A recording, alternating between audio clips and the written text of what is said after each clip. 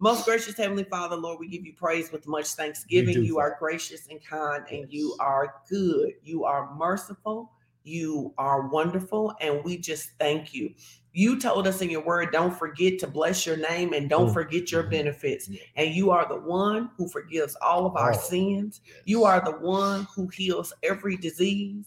You are the one who redeems our life from destruction. You are the one who satisfies our mouth with good things so that our youth is renewed like the eagles. And you are the one who crowns us with loving kindness and tender mercy. So this morning we say thank you.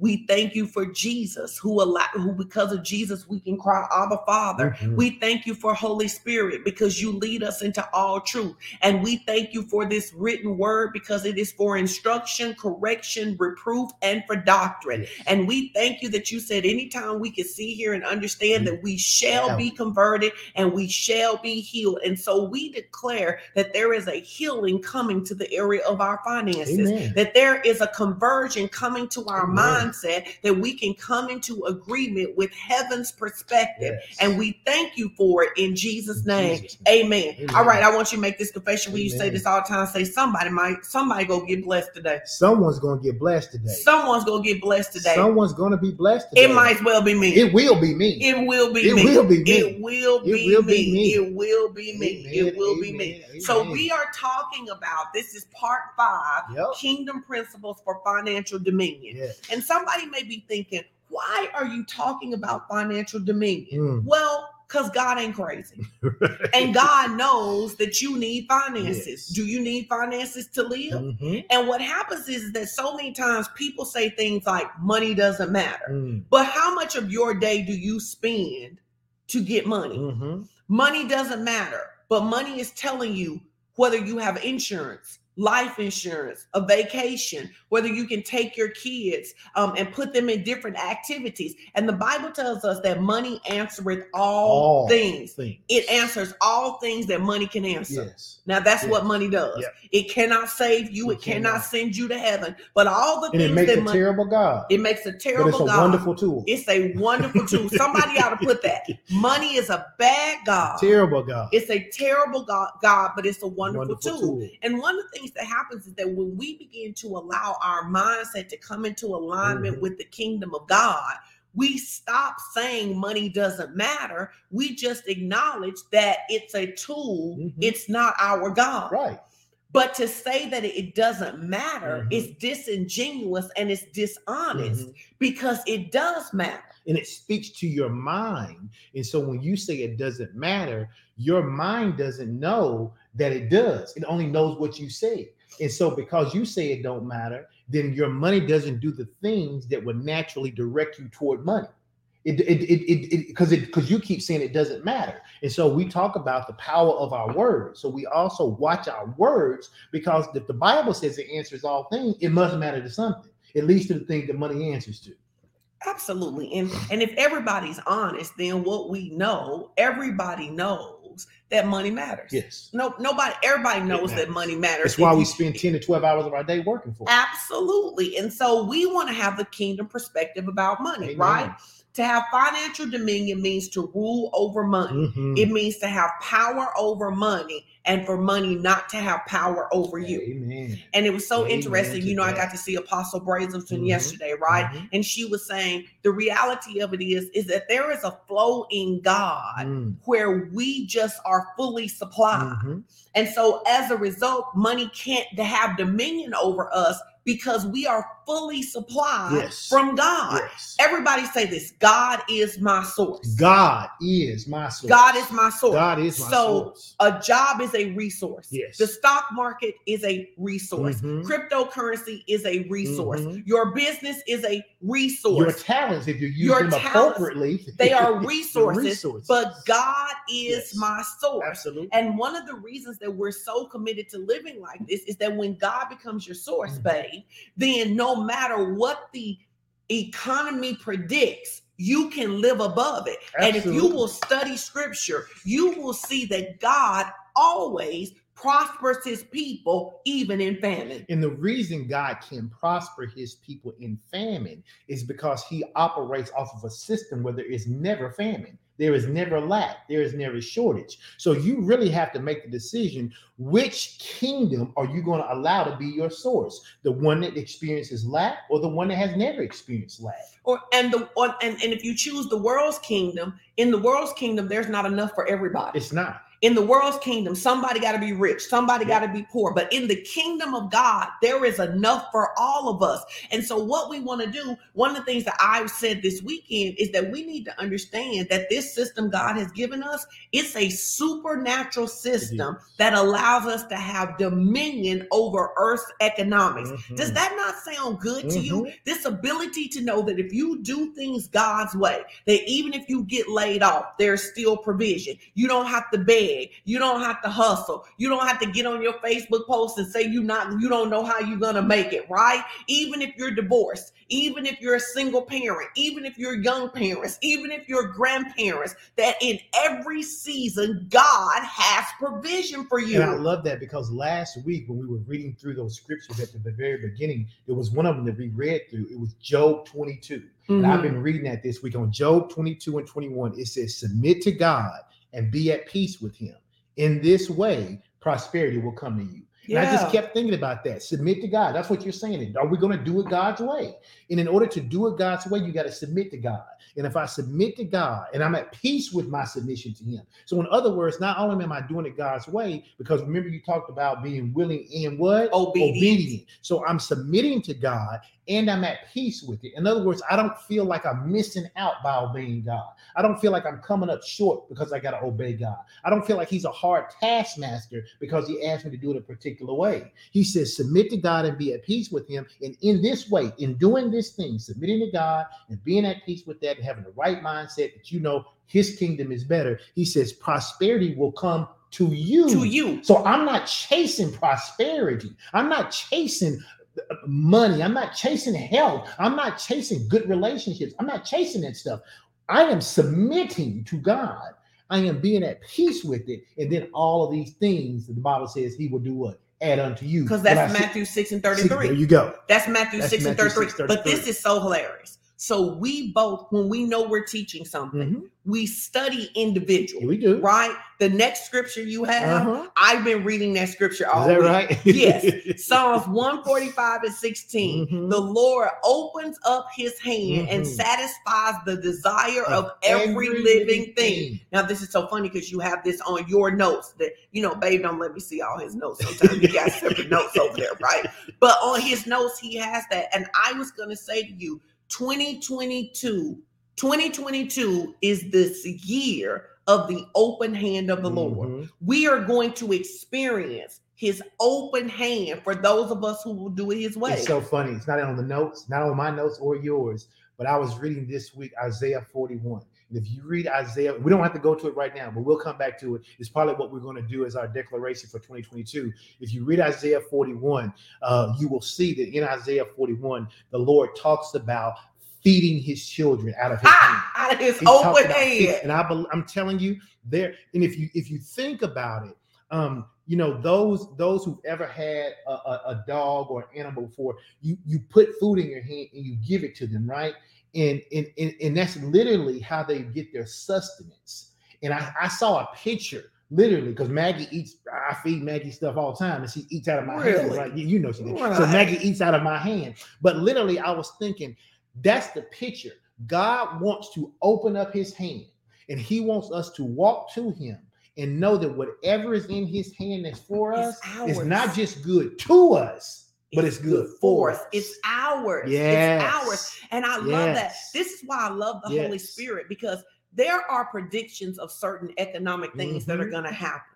So the Bible says, if you believe in God, you'll be established. If you believe in his prophets, you'll prosper. So here it is, without us even talking about it. We have this same picture of the hand of the Lord being open to his people, right? That is so beautiful. It's an invitation to come and to partake of what the Father has for you. Yes. Now you can open your hand, and if people choose not to eat out of the hand, it ain't the person who's trying to feed you fault. And that's the picture God has given me for 2022. I want to feed you. I want to sustain you. Will you submit to me and be at peace with it? Because if you will, prosperity will come to you because I'm going to bring it to you in my hand. Because I'm going to bring it to you in my hand. Goodness. And I think even in this thing, you don't have to beg God to open his hand. I was listening to somebody teach the other day, and they were saying, this is what you need to take from the word. If God didn't want us to prosper, he shouldn't have put it in the Bible. He wouldn't have put it in there. He wouldn't have allowed it to be. But he shouldn't have. But he shouldn't have. He shouldn't have. And if he did, then I have a right to expect it. I don't have to beg, but I do have to participate. Yeah. Yep. Why? I have to participate because one of the things that we're talking about is that if you want to prosper, if you want to have financial dominion, you must become addicted to obedience. Oh, goodness, you must become addicted to obedience. And in reality, we talk about the 5 love languages. Yes. I'll come back and pick those up. When we talk about the 5 love languages that people have, you need to understand God has one love language. Yep. God's love language is obedience. The only thing, and people get upset anytime I say this, I say the only thing you can offer God is obedience. Yes, and they say you can offer him worship. But if you offer him worship when he asks you to fast, you're disobedient. The only thing you can offer God is what he's asked you to give him. Because you can only offer him worship when he asks you for worship. To offer him something else when he's asked you for something else is synonymous with your parents saying to you, I need you to clean your bed, and you go downstairs and wash the dishes. Okay, you wash the dishes, but what did I ask you to do? I asked you to make that bed. That's what I want you to do. And so you're right. The only thing we have to offer God is our obedience. And I love how he sets it up that he allows us to offer that to him. He doesn't make us. He allows us to offer it to him. And that's why in Psalms 112, it says, blessed is the man that feareth the woman who feareth the Lord and delights greatly in his commandments. Some of these things haven't worked for us because even when we've done them, we did not have a delight in them. But I want you to understand that when we begin to talk about obedience, seed time and harvest, making declarations, doing things, I want you to understand this. God loves us so much that he said, because of sin, I knew that the enemy would try to steal, kill, and destroy from you. So I created a supernatural system to allow you to live above that. And people really need to hear this. We're going to talk about a lot. I know we're going to be back on Sunday, but you need to hear this. Even in your offering, God cares about your offering. Sure. The very first murder was over a brother being offended because God accepted one brother's offering and didn't accept the other brother's offering, right? So this idea that we can give God whatever we want whenever it's convenient to us, that will not allow you to eat out of the open hand of God. That's right. If you want to eat out of the open hand of God, you need to find out God's principles, seed time and harvest. You need to become a tither and you need to get committed and you will live above. Now, we talk about this not just in the area of money, but we talk about this. What are the 4 things you need to walk in any truth? The truth we're talking about. And let me tell you how religious spirits get stirred up. Over the past couple of weeks, I've been teaching about this also on Strategies for Success. I taught about it on yesterday, and someone comes up and says, seed time and harvest is not just about money. When did anybody ever say that it was about money? When you begin to feel that kind of resistance in you, that seed time and harvest is not just about money, that is a religious spirit of poverty trying to keep you broke. Because the Bible tells us that it says the word is the seed. So we get that the word is the seed. The thing is that the word is so powerful. If you plant the word, it can grow any kind of crop. It can grow any kind of crop. So if you find yourself, as we're continuing into the rest of the year talking about this stuff, and you find yourself going, well, all they're talking about is money. Well, first of all, you know that's not true. You can go back and look at all the things we've taught over the years, and we don't just teach about money. But let's be honest, people need money. Let's be honest. Marriages fall apart over money. Women and men don't get proper health care over money. People are stressed out over money. So if God has given us a supernatural system to live above, even though it may take some renewing of your mind to live there, you need to make the shift because it will change your life. Dr. Avi Hillier says if God cares about your health, he cares about your wealth. If God cares about your health, he cares about your wealth. So if you know, if you all right with saying God's my healer, but then you get tight in the chest when we start talking about money, you need to reevaluate who your God is. Because if God cares about your health, baby, he cares about your wealth too. Yes. So what are the 4 things you need to walk in any truth? Yep. Number 1, you need revelation. An illumination. Light. You need an illumination. Yes. And you need the word needs to, Pastor Oyedepo says, it's not enough to read the word. You must hear the God of the word speak to you when you read the word. The God of the word.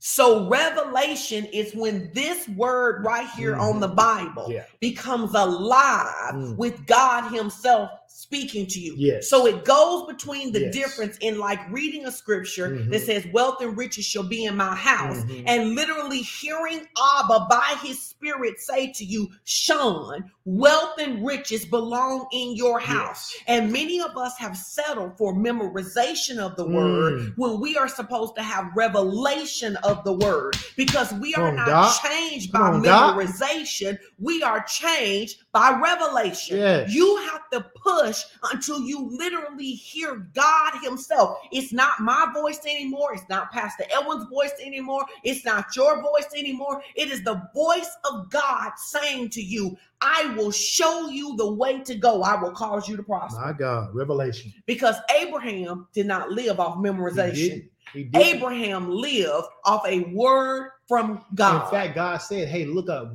I'll show you where to go. I'll show you where to go. I'll show you. I'll give you revelation as you go. And that's the thing I think we miss sometimes is God will ask us to start a journey and we won't start the journey because we don't know all the pieces. Sometimes you get revelation as you go.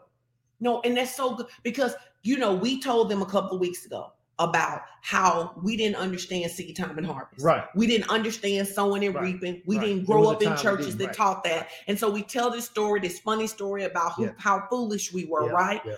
We had to learn to go faith to faith and glory to glory, right? There were times when a $20 seed was big to us, but we were consistent in sowing it. There was a time when a $50 seed was big to us, but we were consistent in sowing. And now here it is this weekend, we got to sow the biggest seed that we have ever sown in our lives because we kept going faith to faith and glory to glory. So when people have words like, I'm going to be a millionaire or I'm going to have $1 million business, you got to start with the $10 product, with the $10 seed. And here's the thing that I love about what we've done as I looked over at our life over the years. Every time we sow our biggest seed, we call it the blade. I was thinking the other day, are we going to ever get to the full ear? Probably not. Because every time we sow that next biggest seed, we like, that's the blade. What is the blade? It's the blade to the next thing. It's the blade to the next thing. And so this weekend, like you said, we got a chance to sow a really significant seed, biggest we've ever sown. But I was like, that's the blade. It's the blade on the next thing.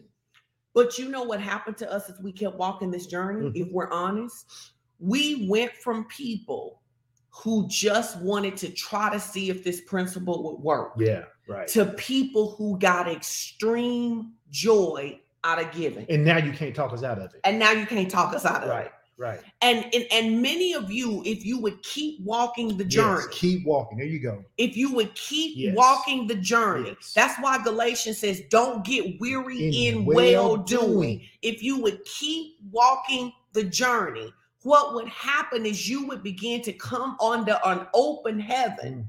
And what it used to take you a month to produce, it'll happen in an hour. My God. Why? Because as you keep walking with God, your revelation gets bigger. Your revelation, you become more, I remember this, in the Bible, it says God, he was the God of Abraham, Isaac, and Jacob, right? But at some point, he had to become each of their gods. Yes. Right? Yes. So God wants us to move. He wanted us to move from being this is the God of Tony and Cynthia Brazelton, to being this is the God of Edwin and Sean Strickland. He wants you to move that this is the God of BJ Page. This is the God of Jim Smith, that you know him for yourself, that he provides. Now, what I think is so beautiful about Abraham, Isaac, and Jacob, and the way the scripture always talks about he is the God of Abraham, Isaac, and Jacob, is that each one of them found him to be God in the famine. They found his provision in the famine. So if you're in famine right now, I want to give you this word: look for God in the famine. Stop looking at the famine and look at God. If there seems to be a shortage, if there seems to be lack, if there seems to be insufficiency, don't look at that. Look at God and follow him out of the famine. Well, we know that whatever our eyes behold is what we become. Yes. So if you're going to keep looking at the famine, you will become the famine. But if you keep looking at provision, you'll become provision. Who is provision? Not our jobs, not our talents, not our resources.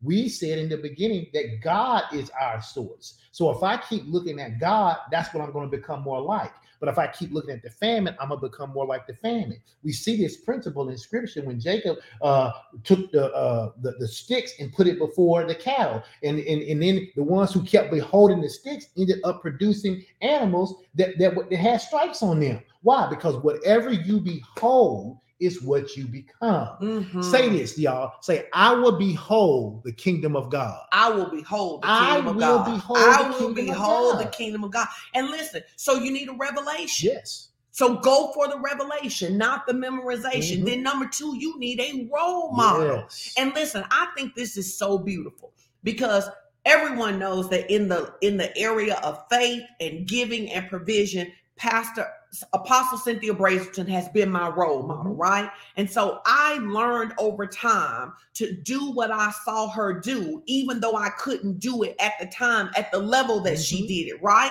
So when she was really the one who introduced me into this idea of sowing every day, right? She was like, he gives seed to the sower, Sean. Practice being a sower and you will have seed and bread every day. Well, now it's so funny because now I'm following her in this journey, right? And so Trinika makes a point to tell me, I heard you say you sow every day and you believe for seed. Now I'm going to do what I see you do. And that is how generations of people and how the generation of the upright remains blessed, is that many times what happens is that we will do something and our kids won't do it because they see the benefit. They just get the benefit of it, right? But when we begin to learn, the Bible says to follow after those who through faith and patience have received the promise. So let's just be honest. I could not expect to get the harvest that PC gets if I'm not doing what PC is doing. So when we tell these testimonies about jobs and better jobs, when we tell these testimonies about businesses blowing up, you have to ask yourself, what am I doing beside confessing? Because if I'm just confessing and my role model is confessing and obeying, I'm going to be disappointed. Or confessing, obeying, and then doing something. And you confessing and obeying, but you ain't doing nothing. You got when it says to follow after those, the whole idea is to do what they do. You do what they do, and as you do it, then God will give you special instruction or nuance to your own certain thing. But when we first started, we just did what they did. They said give every day. We found somebody to give to every day, and that's how it works.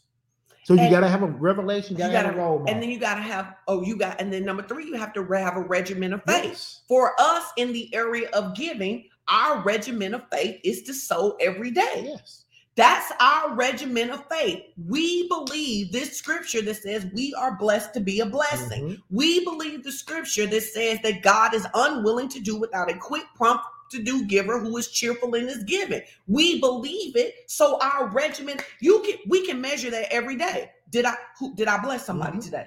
Did I bless somebody? Listen, I was at the airport yesterday because I had to come from Baltimore here, right?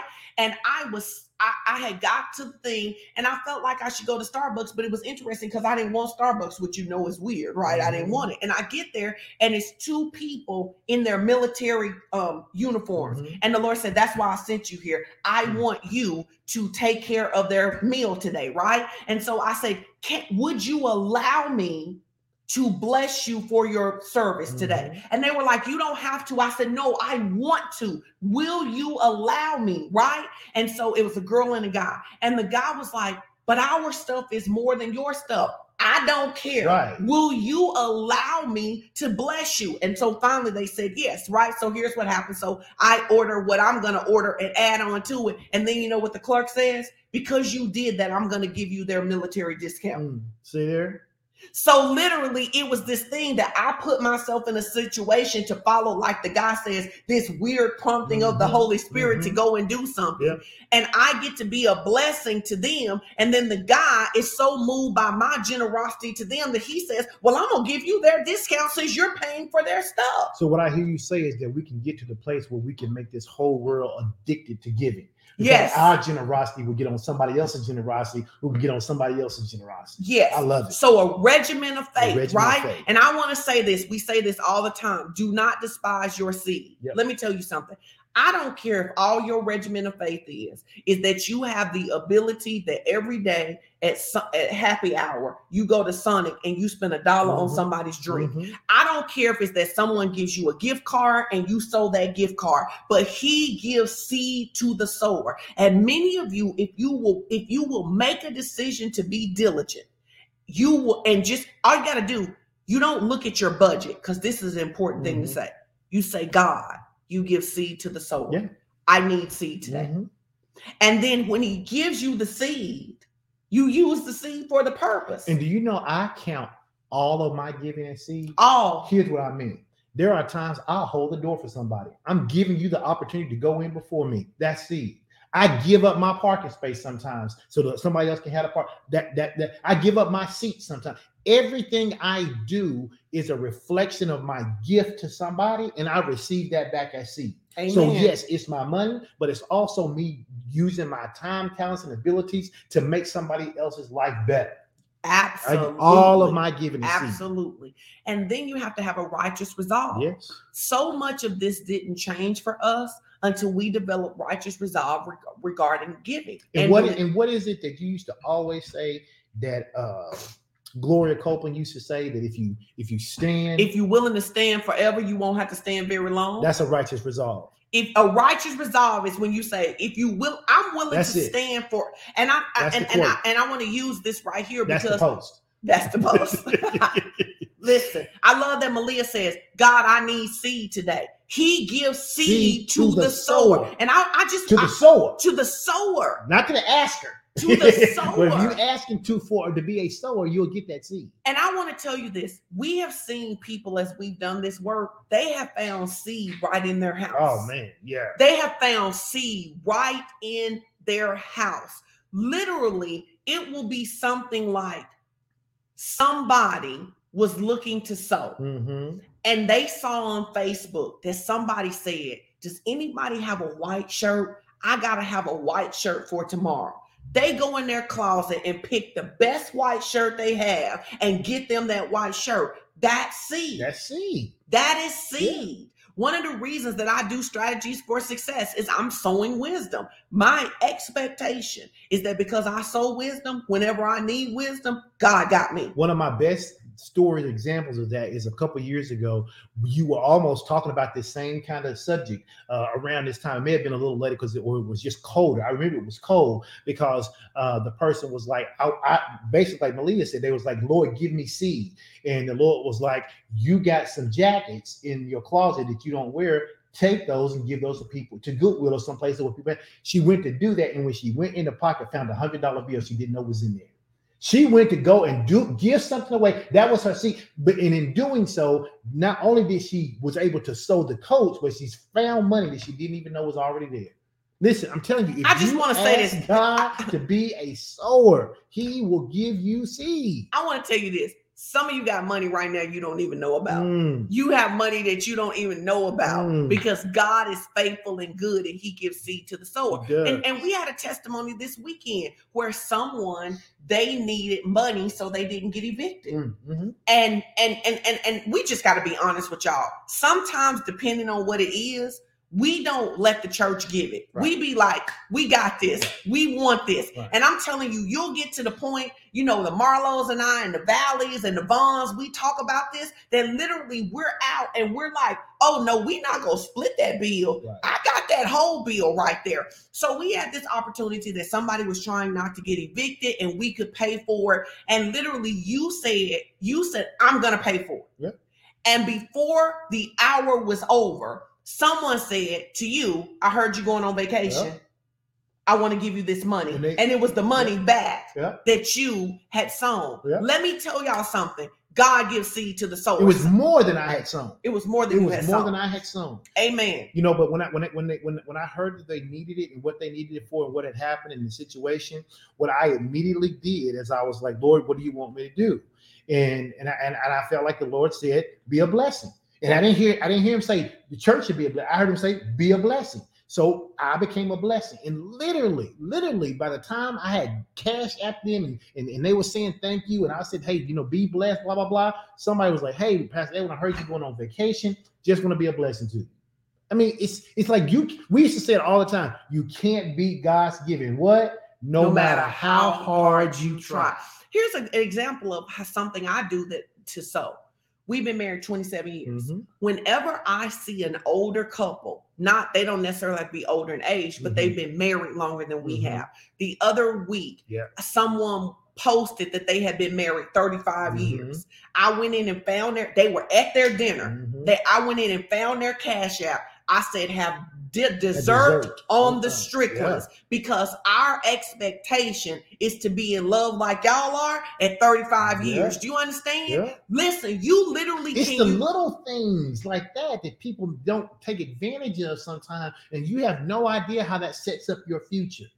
Listen, I know this in the scripture, but in 2 Corinthians 8, because y'all need to know this, we proved it. The Bible says it. In 2 Corinthians 8, it tells us you can give your way out of poverty. Yeah. Can y'all put that in the comments? Yeah, say, I can give my way out of poverty. Yeah. And it's so interesting because we see this principle of giving your way out of poverty all throughout scripture. And a great place that we see it is we see it in 2 Kings, when the woman is about to eat her last meal and die.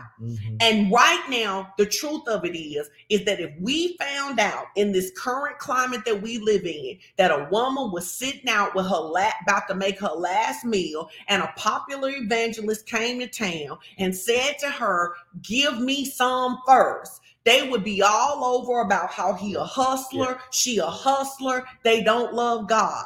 But God literally used her obedience so that her last meal became perpetual meals because she obeyed God. The Bible said the barrel did not waste. In other words, every time, and we don't know, people have preached it, we don't know whether the barrel filled up or whether it's every time she scooped, it was the last thing in the barrel. What we do know, though, is the Bible says it did not waste. In other words, every time she went to make a cake for the next 3.5 years, it was meal in there. For her son, and the man of God. Because she learned how to sow first. And this is what the Bible says. The Bible says, if this seems foolish to you guys, really you need to understand this, because you have a carnal mindset. It seems, and we remember when it used to seem foolish to us. So we're not judging you. We're telling you that if it seems foolish to you, it's because you have a carnal mindset. And the Bible says that a carnal mind is enmity towards God. So you cannot make your carnal mind not be carnal. What you can do is train your spirit to be bigger than your carnal mind. And anybody who doesn't know what enmity means, it means it is warring against God. It is fighting against God. Your carnal mind is fighting against God. It is literally trying to convince you that whatever God is telling you to do, you should not do it. It is warring against God. And one of the ways that the enemy has been able to keep the people of God in financial bondage is getting them to agree with him Yes. over money instead of agreeing with God. Because whatever you behold is what you become. So how do I get to the point that I break this mentality? I go back to one. I got to get a revelation. Yes. I have to study scripture. Mhm. I have to let that scripture become alive. And then these things we got to do, these 3 principles to prosper. I must become addicted to obedience. I must be addicted. Ask your neighbor, say, are you addicted to obedience? Are you addicted to obedience? Not are you casually acquainted, but are you addicted to obedience? Is obedience your side chick? Or y'all in a covenant relationship? Are you having an affair with obedience? Are you having I'm sorry, excuse me. You have an entanglement with obedience. With obedience. I am addicted to obeying God. Now hear me. When we say we're addicted to obeying God, that doesn't mean we get it perfect every time. Right. It means that we have made a decision that our heart's desire is to obey God. Yes. So here's the thing you need, because you're talking about I want to prosper, I want all the stuff that y'all are talking about. Are you addicted? Have you made a heart decision? You're going to obey God. I'm going to obey God when I don't understand. I'm going to obey God when they don't understand. I'm going to obey God when people talk about me. I'm going to obey God when it looks like I'm losing. I am committed to obeying God because I believe his way is better than mine. Job 36:11. Yes. Ooh, I love this scripture right here. I love Job 36:11. It says, if that's a conditional statement. If they obey and serve him, they shall spend their days in prosperity and their years in pleasure. This the Bible. That's preaching to this the Bible. Is it in your Bible too? Sean and Edwin, we don't just have our own version of the Bible. It says, here is the promise for obedience. Don't let people convince you that obedience is a loss. He says, if they obey and serve, if Sean obeys and serves him, Sean will spend her days in prosperity and her years in pleasure. And I'm going to tell you, I've been walking with the Lord seriously for about 25 years. And what I will tell you is I know this scripture. What's your thing you put behind scripture in your Bible? TNT. Tried and true. It is tried and Whenever true. I encounter a scripture and I take that scripture for my life and I see God, the God of Edwin, not the God of Abraham, Isaac, and Jacob, but the God of Edwin show up in my life, I put TNT by that scripture. Why? Because when I go back to it, I want to remind myself, oh, he's done this one already before. He's done this tried before. And true. And I'm telling you, one of the promises is in Deuteronomy, he says that if you obey and serve him, you will live days of heaven on earth. And I will tell you, baby, my years are getting better and better and better. Yes. My days are getting better and better and better. Because serving the Lord should put your life on a trajectory of incline, not decline. Come on. The more I serve God, my life should be getting better, not worse. It is the principle of the kingdom of heaven to be better day by day. It is ever increasing. Ever increasing. It's what it's supposed to be. Listen, do you know God is so mindful of us in Psalms 103? He tells us he'll make your skin look better. He said he will renew your youth like the eagles. You literally can obey your way into better skin. You can obey your way into better health. You can obey your way into prosperity. You can obey your way into a good marriage. Lord knows we're a testimony of that. That you can, my days are getting better and better. Yes. Listen, when I look at Job 36:11, when he says if they obey and serve him, they shall spend their days in prosperity in their years in pleasures. My mind always runs back to that scripture over there in Psalms when he says he wants to bless you more and more and more. Both you and your children. He said, I want to be so good to you, and then I want to pass that goodness on to your children. He says, I want to bless you more and more and more. But how do we allow him to do that? By obeying him and serving him so that we can spend our days in prosperity. What is prosperity? Total life prosperity. Total life prosperity. Missing, nothing broken in any area. in any area. I love it. We got to be addicted to obedience. Put Job 36:11 back up, because y'all need to screenshot this one. You need to memorize. This need to be right up there with Isaiah 1:19. If I'm willing and obedient, I will eat the good of the land. Right. Job 36:11 says, if they obey and serve him. Am I faithfully obeying? Am I addicted to obedience, right? Am I using my gifts and talents? Am I using my seeds? Am I using my words? If so, I am a candidate for days of prosperity and years of pleasure. My God, I love it. Days of prosperity and years of pleasure. Hallelujah. Amen. Listen. The bigger your capacity to bless and honor God and his people through your obedience, the easier your entrance into the wealthy place becomes. Wait, what? We should say that again. What? The bigger your capacity to bless and honor God and his people through your obedience, the easier your entrance is into the wealthy place becomes. So what I hear you saying is, I don't have to chase after my wealthy place. I just need to increase my capacity to be a blessing to others and to honor God by obeying him. So when God says to me, hey, that person standing in line, ask me if you can buy their groceries. And you like, somebody need to be buying my groceries. Somebody need to be buying my groceries. Wrong thing. He said, the way that you make it easier to enter into your wealthy place is by when you hear Holy Spirit say that, you say, oh, this is an opportunity for me to get closer to my wealthy place. God is using this opportunity to, number one, show me what's in my own heart so I can see what's in my own heart when it comes. I say I'm a sower, but every time I get a chance to sow, I got a reason why I don't. But I keep saying I'm a sower. I say I'm a sower. I say I'm a tither. I say I'm a giver. But every time I get a chance to live that out, I find a reason not to do it. So God, or I do it grudgingly. And God is showing me what's in my own heart. But I love that. The bigger your capacity to bless and honor God and his people through your obedience, the easier your interest into your wealthy place. Well, and I'll give you an example of how I wanted to be a blessing to somebody the other day, and the Lord said no. So I was getting ready to go into the Delta Sky Lounge, and there was a man there, and they didn't let him in. Well, when you go in, you can bring a person. Sure. And I said to the Lord, I said, I can just let him in. And he said, no. Oh, okay. And I don't need to know why. I don't need to know why. You said no, I say no. You said no. I don't know. I don't know why, but no, I won't let him in, right? So it's not just, it's learning how to walk with him in such a way that he's going to say to you, hey, get this person groceries. No, I don't want you to do this thing right here. And then let me tell you what will really happen if you really live this. And this is the thing that I love. When you get to the point where you go from trying to keep everything for yourself to God literally saying to you, no, Edwin, that's yours.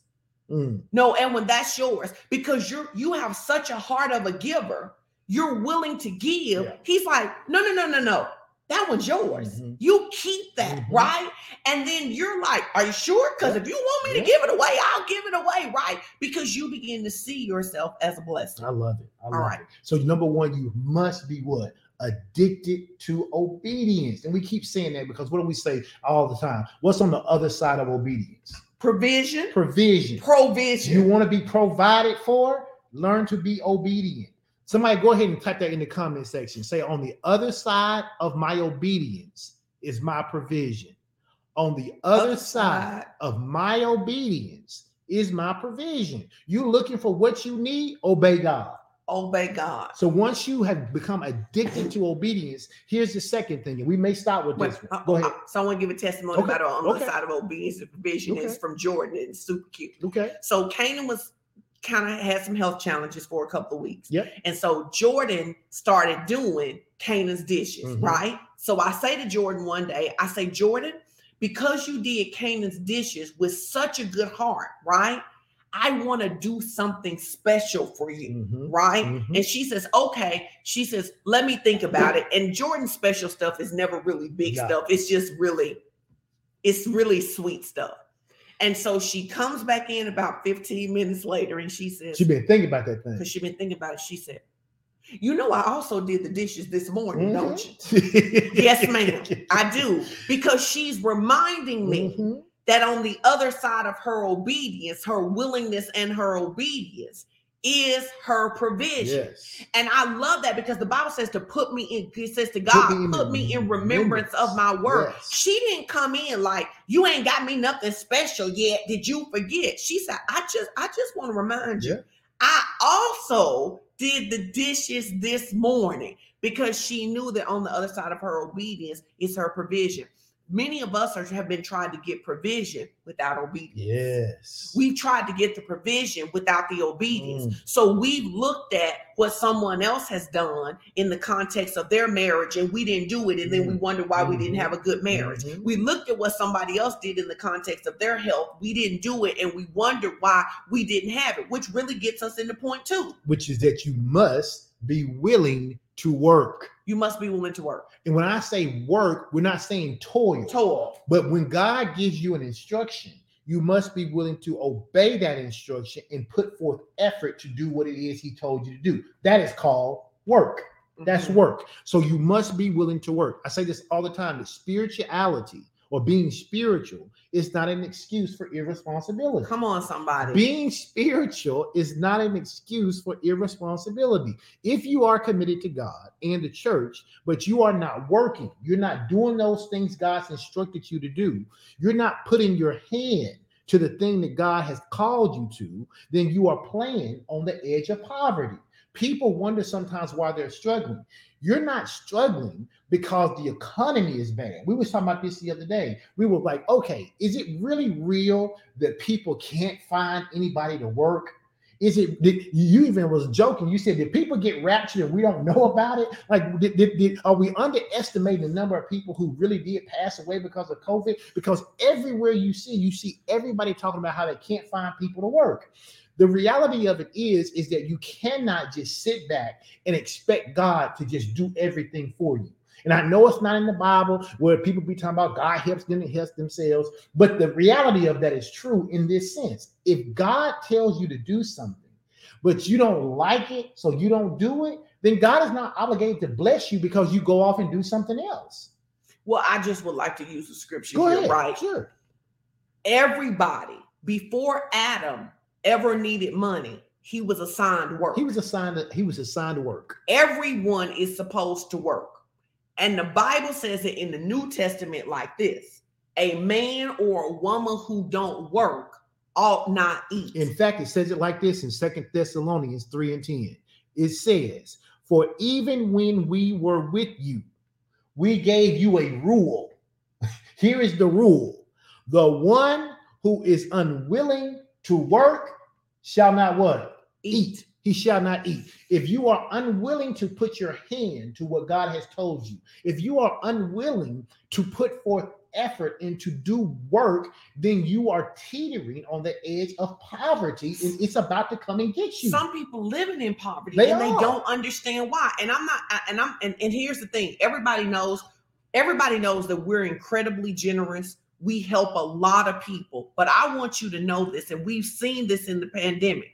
We have seen people who believe this church and other churches have the responsibility to pay their bills. The obligation to pay their bills, not because they can't work, but because they don't want to work. And choosing not to work, choosing not to do those things that God has called you to put your hand to, because you're saying, I'm just waiting on God, or God gonna take care of me. That is spiritual immaturity. It is. It is spiritual and manipulation. And manipulation, but it's absolutely spiritual immaturity because you don't know what the word says concerning work. Listen, when God created man, the first thing he did is gave him an assignment. He gave him an assignment. God does not create you without giving you an assignment. Amen, somebody. And here's the thing that I'll tell people all the time.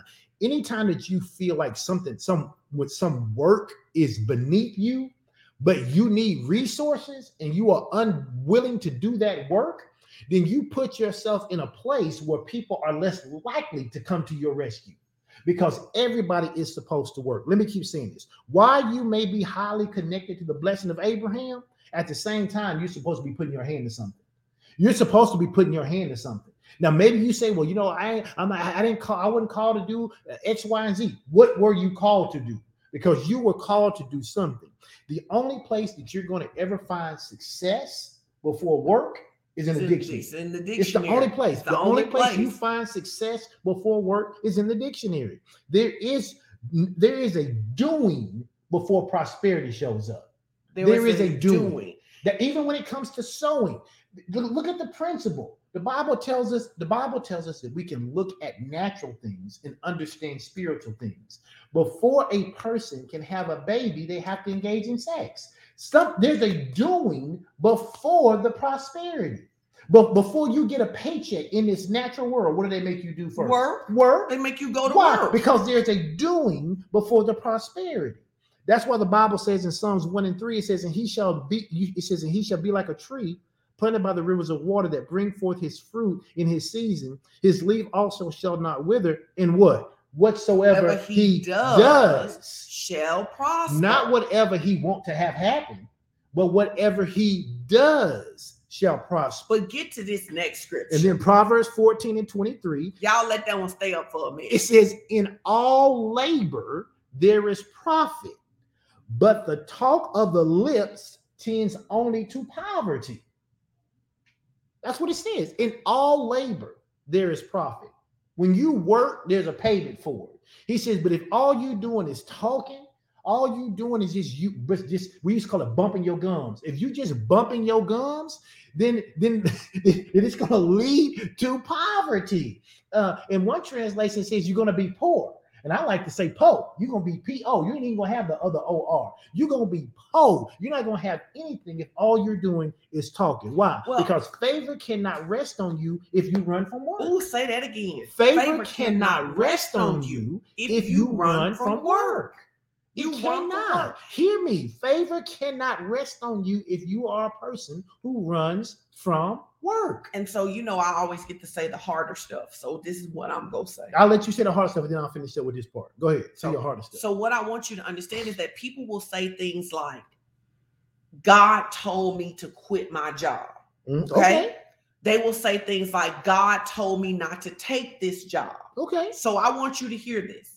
If God told you to quit your job, it is God's responsibility to take care of you, not ours, not other people's. Yeah. So what people do sometimes is because they don't like their job. Yeah.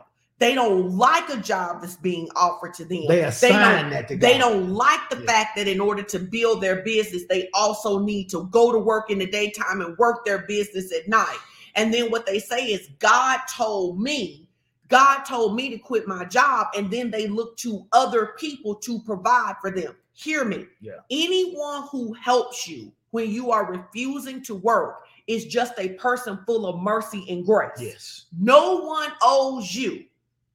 Here's a good example. We talk about this all the time. If you had somebody living at your house and you got up and went to work every day, back in the days when people got up and went to work, and you have an able-bodied person living in your house and you come home every day and the dishes in the sink and they laying on the couch watching Judge Judy, real quick, that's going to get on your nerves. Absolutely. Why? Because inherently we know people are created to work.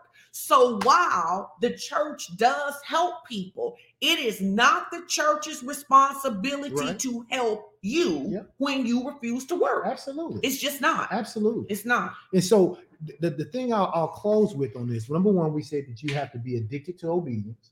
Number two, we said that you must be a person who is willing to work. You must put forth effort.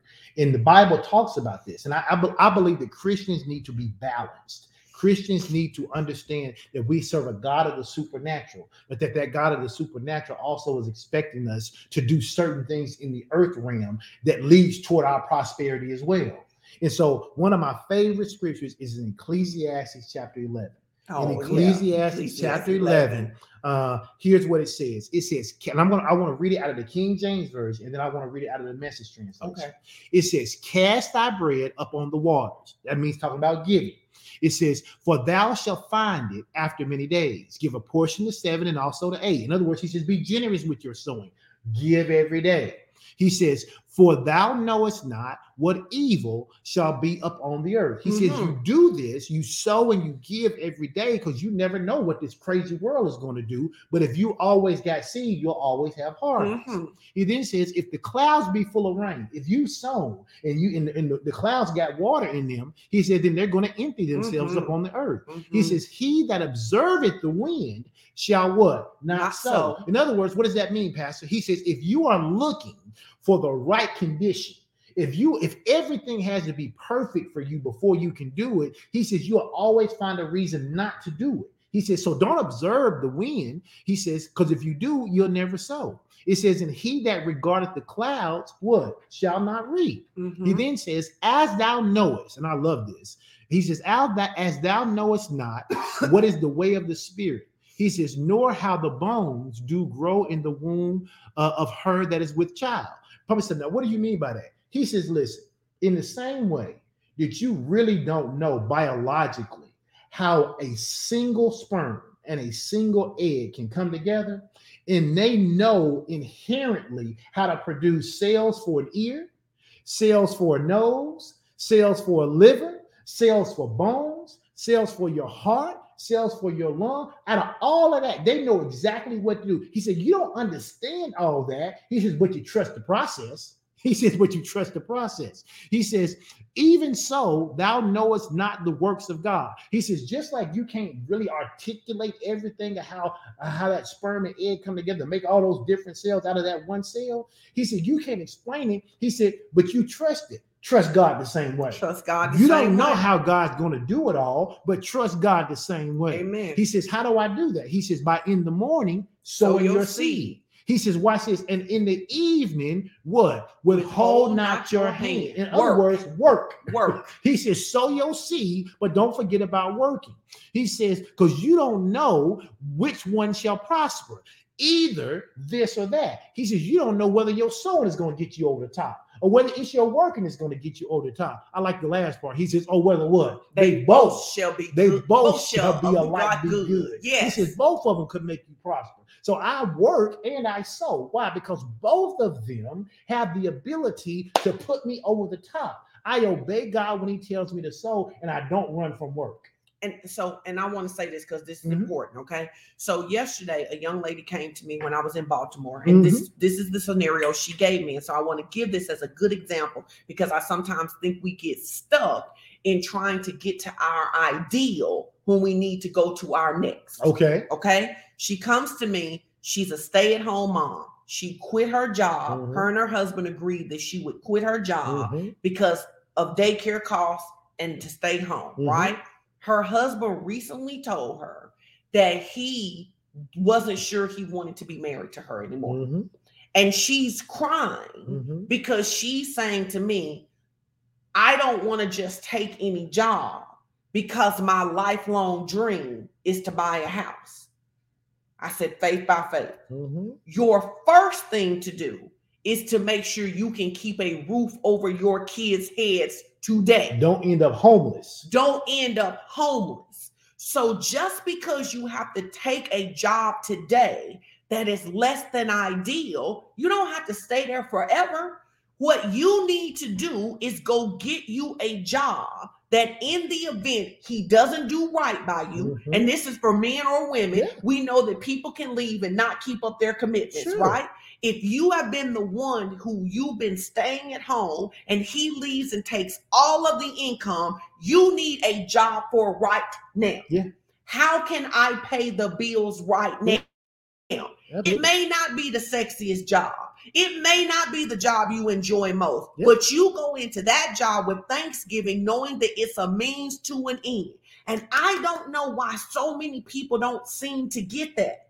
I say, you can go to that job, work for 90 days, still looking for another job that pays more. In a year, you could be in a position to buy a house, maybe even sooner. But you can't sit here and say, I'm not going to take a job and I'm going to believe God for provision, because it's like that example when the man is on the roof and it's flooding. And he says, God, I'm waiting on you to save me. Send somebody save me. He sent somebody in a boat. I can't get on the boat. He sent somebody with a helicopter. You can't get on the helicopter. And then you die and go to heaven. He said, you weren't supposed to be here. There are many economic challenges that people have because they are unwilling to do what they need to do in the moment. We say this all the time. If everything, we've been talking about this for weeks. Mm-hmm. If everything we had dried up right now, what we about to do is go out here to these fast food restaurants. Absolutely. Where they giving people bonuses to go to work.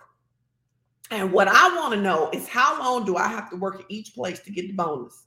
And how many of those jobs can I manage in order to maintain my thing? But what I'm not going to do is say, well, I'm a coach, I'm a pastor, I'm used to making X amount of dollars, and then sit here and let my family get evicted because ain't no job too good for me when my family need to eat. Two things. One, people need to understand, I said this last week, you walk through one door to get to the next door. Yes. You walk through one door to get to the next door. The second thing is this. If everything I had dried up today and I had to go to Walmart, I have such a degree of excellence on me. I have such favor and anointing on me that I would start on fries on Monday, but in the next 30 days, I end up managing that place. When you understand that God is with you, you take God everywhere you go. So if I needed to go to McDonald's today, I would absolutely go to McDonald's today and work a job. I wouldn't be like, I got a degree in this and I got a degree in that. And so-and-so used to pay me X amount of that. They ain't paying you now. I get so tired of hearing people say that. I've talked to so many different people. Well, my old job paid me $110,000. I ain't finna go work for 95. You working for nothing now. You ain't getting paid nothing.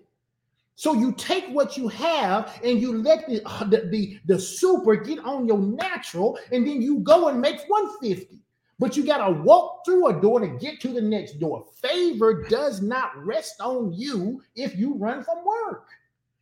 You feel passionately about it. I do. Now, you know I do, because I love helping people and I love giving. But the entitlement in the body of Christ is growing out of control. It's like, well, why? Well, I don't want to work that job because my last job paid me. But the operative word is your last. Yes. They're not paying you that now. So then do what you need to do now. Be excellent at it. Have a great attitude. Walk through that door so you can get to the next door. You always talking about how your setback is your next come up. Well, then come up. But you got to walk through the door to come up. Amen. Let me read this next scripture. Let me read. I do. I got to read this out of the Message translation. All right, babe. Listen, the Message translation says it like this. It says, be generous. It says invest. I love the word invest because investing means I'm going to have a return on investment. He says invest in acts of charity. Charity yields what? High returns. It says don't hoard your goods. Spread them around. Be a blessing to others. This could be your last night. He then says when the clouds are full of water, it rains. He says don't sit there watching the wind. Do your own what? Work. Do your own work. Don't stare at the clouds. Get on with your life. Don't. Another translation says, don't wait for somebody to give you something. Go work for it. Go work for it. He says, just as you'll never understand the mystery of life forming in a pregnant woman's body, so you'll never understand the mystery at work in all that God does. But you can trust the God of the process. He says, go to work in the morning and stick to it until evening without watching the clock. In other words, when you're obeying God and doing the work that God's called you to do, it won't even feel like work. Some of you keep watching the clock because you're toiling. You're not working. You're toiling. You're not working. That's why on Friday evening, you're dreading Monday morning already. He says, you never know from moment to moment how your work will turn out in the end. He says, you never know. He says, that's why I say, if I have to go to McDonald's, baby, I'm looking to be the manager. I'm looking to be the district manager and then the regional manager. And then I'm going to figure out how I can own a couple of these McDonald's. Wait, and both of these strategies work, because what I'm doing right now is I'm collecting signing bonuses. So I'm going to be excellent while I'm there. I'm going to get that bonus. I'm going to the next place and I'm going to get that bonus because I need to stack that paper. And then I'm going to get to a place.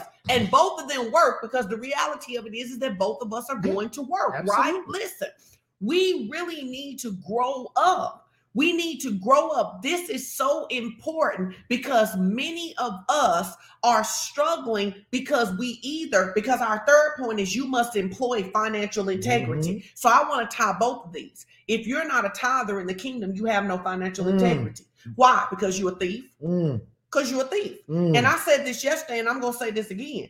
You can't sow until you tithe. Because if you are trying to sow and you don't tithe, you're stealing what belongs to God, trying to disperse it. And you can't walk in financial dominion where you lack integrity. You can't walk in authority in any area of your life where you lack integrity. If you expect someone else to fund your dream or fund your life, you lack financial integrity. Right? Whose dream is it? Whose dream is it? And it's so interesting. Demetria said, she said, you fathering us today. Because that's how fathers talk. Father, that's how parenting works, is to say that many times you are struggling not because of the devil, you are struggling because I know you don't have any notes, but that scripture used to do us all the time in Proverbs about a little sleep, about being lazy. Oh, can you find that scripture? Because there are people, you're like, God, why is nothing breaking through for me? Nothing's breaking through for me because I'm not doing anything that would cause anything to break through. I can parenthetically insert it. They can find the scripture, but I can tell you what it says. Tell us. What it says to you is this. It says a little slumber and a little wasting of the hand tends or leads to poverty. It says, so if you lazy and all you want to do is sleep and hang around and you don't want to do nothing with your hands and you don't want to work and you don't want to do nothing, you're going to be poor all your life. That's the Edwin Strickland version. You're going to be poor all your life. A little slumber, a little leaving of the hand. He says it's going to tend to poverty. And then let me say this last thing on the financial integrity that I think will help many of you. Many of you are struggling financially because you continue to help people who lack financial integrity. So you feel obligated to keep helping your adult kids.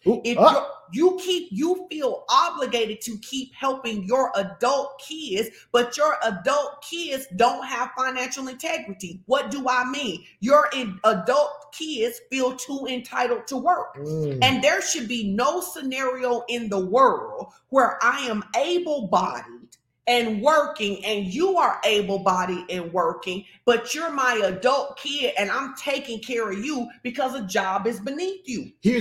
See if you can find Proverbs 10:4 for me. It's Proverbs 10:4. Proverbs 10:4. You may have to look it up, but here's what it says. It says, he who has a slack hand becomes poor, but the hand of the diligent, it makes rich. It makes rich. A diligent hand makes it rich. It says, he who has a slack hand becomes poor. In other words, if you lazy, if you don't want, if you ain't putting your hand to what God's told you to, or you putting your hand to something God ain't told you to, he said it's going to cause you to be poor. But he that has a diligent hand, it says, my God, no, I like this translation. Rich. Proverbs 10:4. It says, the one they just posted, it says, the one that says, and poverty will sneak up on you like a thief. Can you put that one back? Because people are trying to figure out, how did I end up in poverty? It says a little sleep and a little slumber. Yep. Sleep and slumber aren't the same thing, nope. Right? Sleep is to actually be sleep. Mm-hmm. Slumber is to be numb and unconscious about what you need to be doing. And a little folding of the hands to rest, and poverty will come up on you like a thief, and scarcity like an armed man. Yeah. Scarcity go hold you up and hijack you and take what you do have. You need to say, not me. Yeah, that was the first one we was talking about. See, but Proverbs is full of scripture about how if you don't work or you're lazy, it's going to tend to your poverty. It's going to tend to your poverty. You know, and you was telling that story about, you know, it's so true. I never forget the young lady, and Nitra's told this story too, but there was a young lady who wanted a particular kind of car, and her church blessed her with like a Honda Accord. She did not accept the Honda Accord because it wasn't whatever she wanted a BMW. BMW. It wasn't the BMW that she wanted. You walking. You say walking somebody. You're walking, and someone blesses you with a Honda Accord. You turn your nose up at it and say, I can't accept that because I'm believing God for a BMW. Now it's possible for you to get the BMW, but I guess you're just gonna keep walking till you get it. But it makes more sense that you would receive the blessing of the Accord and keep believing God for the BMW. So if I'm believing God, because one of our things is that all of our partners can make $100,000. Yes. So here we go. Let's say I make $30,000 I don't know how many times I had to explain this to people. But we're going to explain it again. Go ahead. Let's say I make $30,000 right now. And then let's say I have an opportunity to make $37,000. Let's be real. Let's use real examples. You make 35 now, you get a job at 60, but you don't take the 60 because you say it ain't 100. No, baby, my increments were smaller because sometimes people don't move for the smaller increments. A lot of these people do. This is the fast class. And I want these fast class people to know that don't you turn down double your salary because it ain't 100,000 yet. But you go ahead. You go ahead. But don't turn down 10,000. Don't turn down 10. If you got to get to $110,000 increments, don't turn it down. But now I will say that it doesn't make sense to be moving jobs for $500. Now, I need people to understand that you got a job and you making 35,000, another job gonna pay you 40. That may not be the best move for you. You need an increment. I mean, I'm just telling you what I know. Are you saying $500 or $5? I'm saying both. I'm telling you that increments, moving jobs in increments of less than $10,000 is not going to impact you on your paycheck. And it could hinder you when you begin to look for other jobs if you make multiple moves. So I agree with that. But I want to say this as someone who has been an entitled six-figure maker for over a decade now. If I make $35,000 and I am a single person, $40,000 is going to show up in a way that could at least help me pay something. Now we can do the math when this is over. We can do the math because we talk about taxes in a new bracket, but hey, I get your 40 point. Isn't gonna put them in a new bracket. I get your point. I'm just saying, I'm okay, babe. 42 would. I'm just gonna tell you this, babe. I'm gonna tell you this, babe. Listen, I'm saying to you, we are agreeing, but I am telling you, babe, that's what people be saying. They not gonna take that job. No, people say that because they don't want the job. The truth of the matter is, if you listen to me, I've done this. If you find you 15 people who've done it your way and it works, do it. But I've done this. I have made over $100,000 a year since I was 27 years old. I am telling you that there's a systematic way to grow your wealth at your job. And you do it by taking jobs because you're going to make the most money you can on your new job. And you get the best you're going to get when they offer you that new job. And I'm telling you, you can make incremental moves of $10,000 or more. You can. I'm not saying that 5,000 won't help you. I'm not saying that 4,000 won't help you.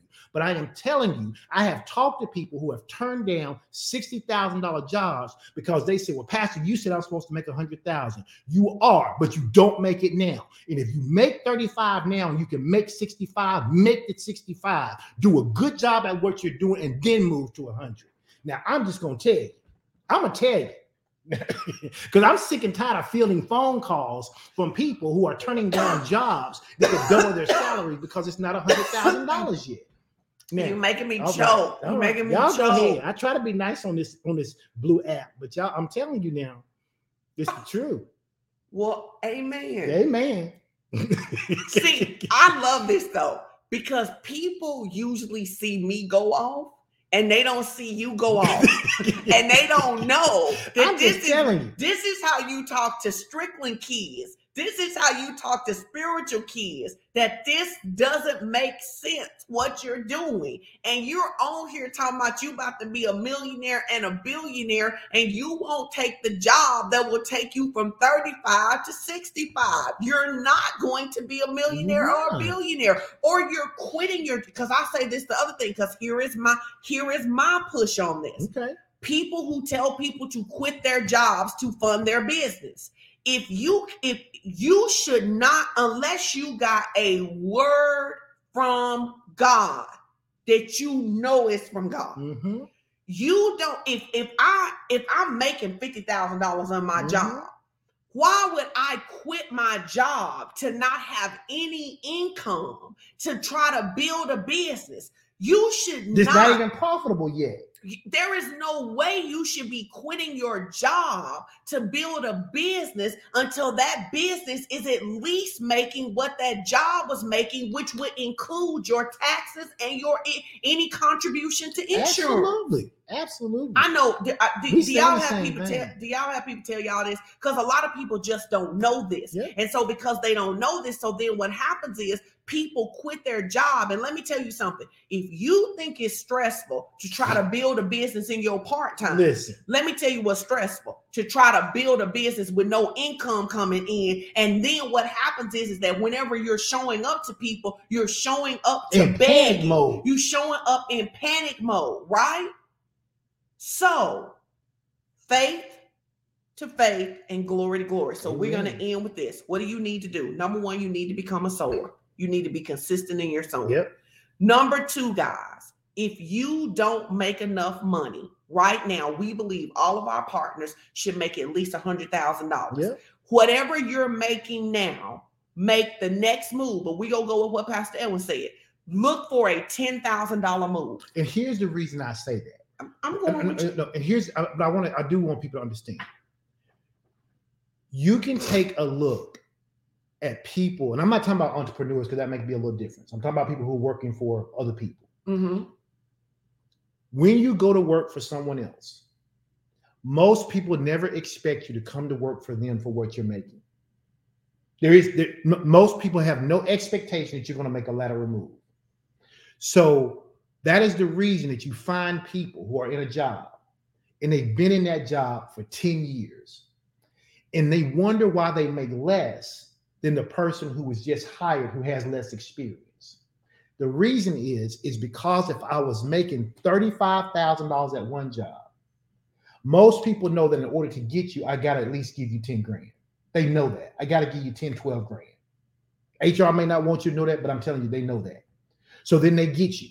Okay. Now let's say you was making 35 and now you're making 47. You stay there 2-3 years, right? 2 to 3 years, it's time to make another move. Why? Because now I'm at 47. They're probably going to have to pay me 60. Okay. So now I go to another job and I make 60. So now let's say it's been 6 years. So in 6 years, I increased my earning potential from $35,000 to $60,000. Do you think that the person who was making $35,000 6 years ago is making $60,000 at that same job doing that exact same thing? No, they are not. No, they are not. And that is the reason that and I have no problem with people staying at their job and being loyal to it. My question is, where do you want to be?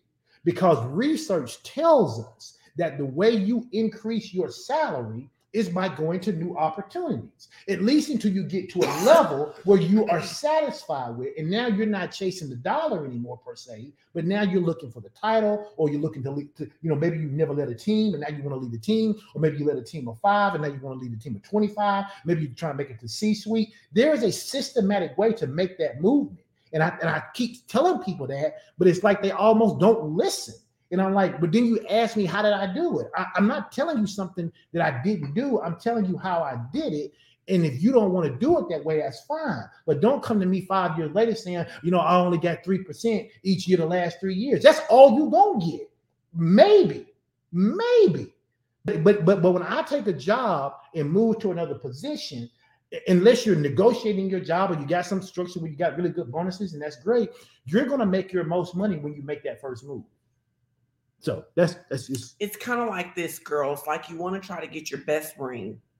You want to try to get your best ring when they ask you to marry. Wow. Okay. That's not where I was going, but okay. No, it's like people typically put their best foot forward. That's true. People put their best foot forward when in the beginning, and when people don't understand that about jobs, you think that people are going to reward you for loyalty, and they're not going to reward you for loyalty. They're going to, and in fact, we know people that have left the company to get a raise and then got brought back at money that they wouldn't pay them before. One sitting beside you. One sitting right beside you. Absolutely. People will absolutely. Because it's just the nature of the beast. You pay to bring people in. Once you got them, You're not looking to pay the maximum dollar. You got them now. You should negotiate for maximum dollar on the front end. On the front end, right? I think so. You got to be a sower. You got to be a sower. What was the second thing? You got to do the work. And, you said, the second thing you started talking about before I interrupted, you were saying that if you don't make enough money now, look for a $10,000 raise. And so you have to do the work. And if you're a partner of this ministry, our faith is with you that you would make at least $100,000. So you need to keep making those incremental. You need to keep making those. But don't turn down new opportunity because it ain't 100. But if you don't have any job, take a job. Right. No, this is important because these moves that he's talking about making, you already have a job. But if you don't have any job or a job that doesn't pay you enough, you need to make the next move. She just said, I don't know if you can see her. She says, been on that path since 2017, jumped 20K in 2 moves at 10K minimum per move. Telling you. Right? So this is important. And then you have to have financial integrity. So you have to be a tither. Yes. You have to do right by other people. Yes. You can't expect other people to fund you, right? And you start by doing right by God. Do right by God. Be a tither. Don't be a God robber. Be a tither. You got to have financial integrity. Now, you know what I always want to know. I want to know, what did y'all take from this? And I hope that people who are working for companies, you took some things at the end. And I do think you should sow into Pastor Edwin. I forgot we was talking to people for a second when we said I know you did. I know you did. I know how. Go back and watch it. Go back and watch it. Now I'm a little ashamed. Listen, Nitra, come in the studio. Because I'm a little ashamed. When this is because when this is over, me and Kristen go laugh at you because you thought we was all at dinner. You forgot that you was with them people. But people need to hear that, because many times people are frustrated because you're not operating in wisdom. But you don't have to be ashamed. People need to hear that. And in truth, many people did not have parents who either knew that or taught that. And now people need to hear that, right? Don said it needed to happen. And especially for many people who are getting closer to retirement, you don't have time to keep sitting and waiting on a 3% increase. You're going to have to really step up. Do you know that the inflation since June 30th, when it came, inflation from June the 30th until today has wiped out anybody's 3% raise? Ooh. What you're paying for in beef, what you're paying for in wheat, in dairy, at the grocery store, in gas, and home goods. Everything that you normally had paid for, if you got a 3% raise, that inflation that we're experiencing, that everybody's experiencing right now, has wiped out your 3%. That you have less buying power today than you did in June, even if you got a 3% raise in fiscal year July 1. I love what LaTanya said. LaTanya said, she said, don't be ashamed, because this is she says this is aligned with the word, but it's in context with the Father's heart. Yeah. The Father doesn't like when we're struggling and suffering like this, when success leaves clues. And so y'all don't be no. I try to tell y'all, Pastor. No. I try to tell. I'ma tease him all day because I tried to tell y'all that Pastor. Y'all think it just be me. Pastor El will be going ham about some of this stuff, and it really is it's his heart. He hates to see people suffer. Mm-hmm. He really does hate to see people suffer. And he's like, if you would just follow instructions, you could be in a better situation. At my last live event, I had Pastor Edwin teach a series about how to negotiate, how to negotiate for what you want. And several women got $20,000 and $30,000 raises, but they all had to move to a different company. Yeah. They all had to move to a different company. So listen, we want y'all to have an amazing Thanksgiving week. Yep. Some of y'all need to work on your resume. You need to go ahead and apply for these jobs. You also need to understand, I will say this, people get paid for solving problems. They do. And it's important to understand this. It's the law of income, and it's the law of compensation that tells us that we get paid at the level of problem that we solve, right? So if someone says, for example, I love being a cashier, the only way you're going to make $100,000 as a cashier is you have to own a store, because no one's going to develop a product that helps the company or something, and then you patent it and sell it. I mean, but they're not going to pay you hourly for being a cashier. Right. So you have to begin to think about how you can solve problems at higher levels. And here's what happens for people. If you work at a job and that job has trainings for free and certifications for free, get them. Yeah, take advantage of them. Take advantage of those certifications. Take advantage of those things, because now when you go to the next job, they're going to say, oh, I didn't know you were a certified Scrum Master. Oh, I didn't know that you had project management certification. And you can use that as a tool of negotiation to make more money. So if you happen to have a job that allows you to be trained, when your supervisor comes to you and says, do you want to be trained in this area? Do not say no. Right. I have a friend in the last economic recession. I want to tell y'all when the pandemic really just got started, right? Not the pandemic. It was the 2008, 7. Okay, that's how long ago it's been. Okay. I have a friend and she worked in a company, and there was a job in that company that only one person could do. That person liked her, and he said, I want to teach her how to do this. She was like, no. They had asked other people and nobody else wanted to learn how to do it. And she said no. And he said, trust me, you need to learn how to do this. She ends up doing the job. He ends up leaving to take a better job. And then the recession hits. Everybody in her department, right, got fired. Everybody laid off, fired. The only reason they did not let her go is she was the only person in the company who could work that machine. You need to understand, God is giving you opportunities that will preserve you in famine. That's why the Bible says that you sow and you work, because you don't know what evil lies upon this earth. You don't know what's coming. But if you do them both, you'll be protected. Amen. I love it. Amen. All right. It's your opportunity to sow. Jesus. Man, listen. It's okay, babe. Just take a deep breath. Here's the reality. You probably should go off more so you know. I don't feel no kind of way when I get through. I'd be like, I just told you what you needed to hear. We need a red light up here that goes on air. On air. Reminds me I'm on air. How many of you needed to hear that? Because y'all need to help your pastor.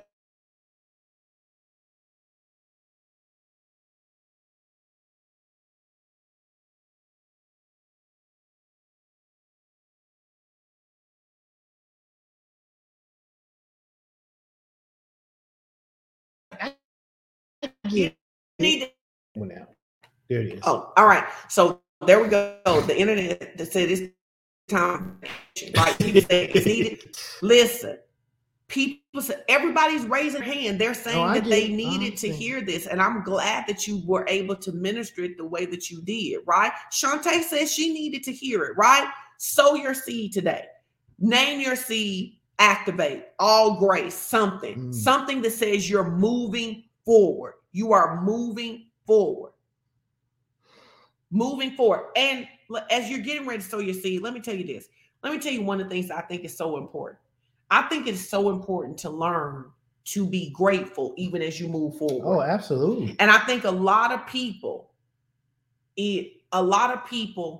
you stop being grateful. And when you stop being grateful, you miss opportunities. I think that's how Pastor Rap ends every Wednesday night broadcast, ain't it? It's like be grateful and something else, but I don't know. I know the be grateful's in there. I know the be grateful's in there. You need to be grateful. So if you have a job making 40 and you want a job making 50, 60, 70, 80, don't be ungrateful at that job with excellence. And move to the next thing, because it is possible to be grateful while still pushing for the promise. Absolutely. We're still pushing. We're grateful for everything that we can sow, but we're still looking to sow bigger. We're looking for opportunities to grow the ministry bigger. We're grateful for where we are now, but we're looking for opportunities. So we're touch more people's lives. Touch more people's lives and be a bigger impact. So yeah, so if you want to give, you see that's screaming on your screen at the bottom there. You can give through Givelify, PushPay, Tidely, Text to Give. PayPal. Some of you had asked what my Cash App is. You know, if you want to sow to me, that's fine. You can sow into the scholarship fund if you want to. You don't have to necessarily send it to me. You can send it to the scholarship fund. But if you want that grace on your life, I've learned not to stop people from doing that. You can absolutely do that. But listen, just obey God, man. Just obey God. And we That's want the to thing say we this. want you to do. We didn't talk about this, but give me this liberty that if you are a partner of this ministry or a friend of this ministry and you don't have resources for Thanksgiving dinner, Oh, yes. please send us a message Yeah. because we can help you Yeah. take care of your Thanksgiving dinner. Yeah. Right? You should be able to eat. If you just like, I don't want a fancy Thanksgiving dinner, but we're out of food or we're almost out of food, send us a message and we the ministry will be a blessing to you. Be happy to. We'll be happy to. Be happy. All right. Well, babe, you did your good preaching, fussing today. We gotta go. Well, listen, y'all have an amazing week. If you haven't accepted Jesus, you need to accept Jesus because it's the best decision that you will ever make. It's the greatest supernatural debt cancellation you will ever have. That God canceled the debt that you could never pay through the Lord Jesus Christ. Be filled with the Holy Spirit. Do what God is telling you to do and see your life improve. And what we are declaring over you, we are declaring that we've already stepped into 2022. We are eating from the open hand of the Lord. Amen. Amen. Amen. God bless y'all. God bless y'all. Y'all have a great day.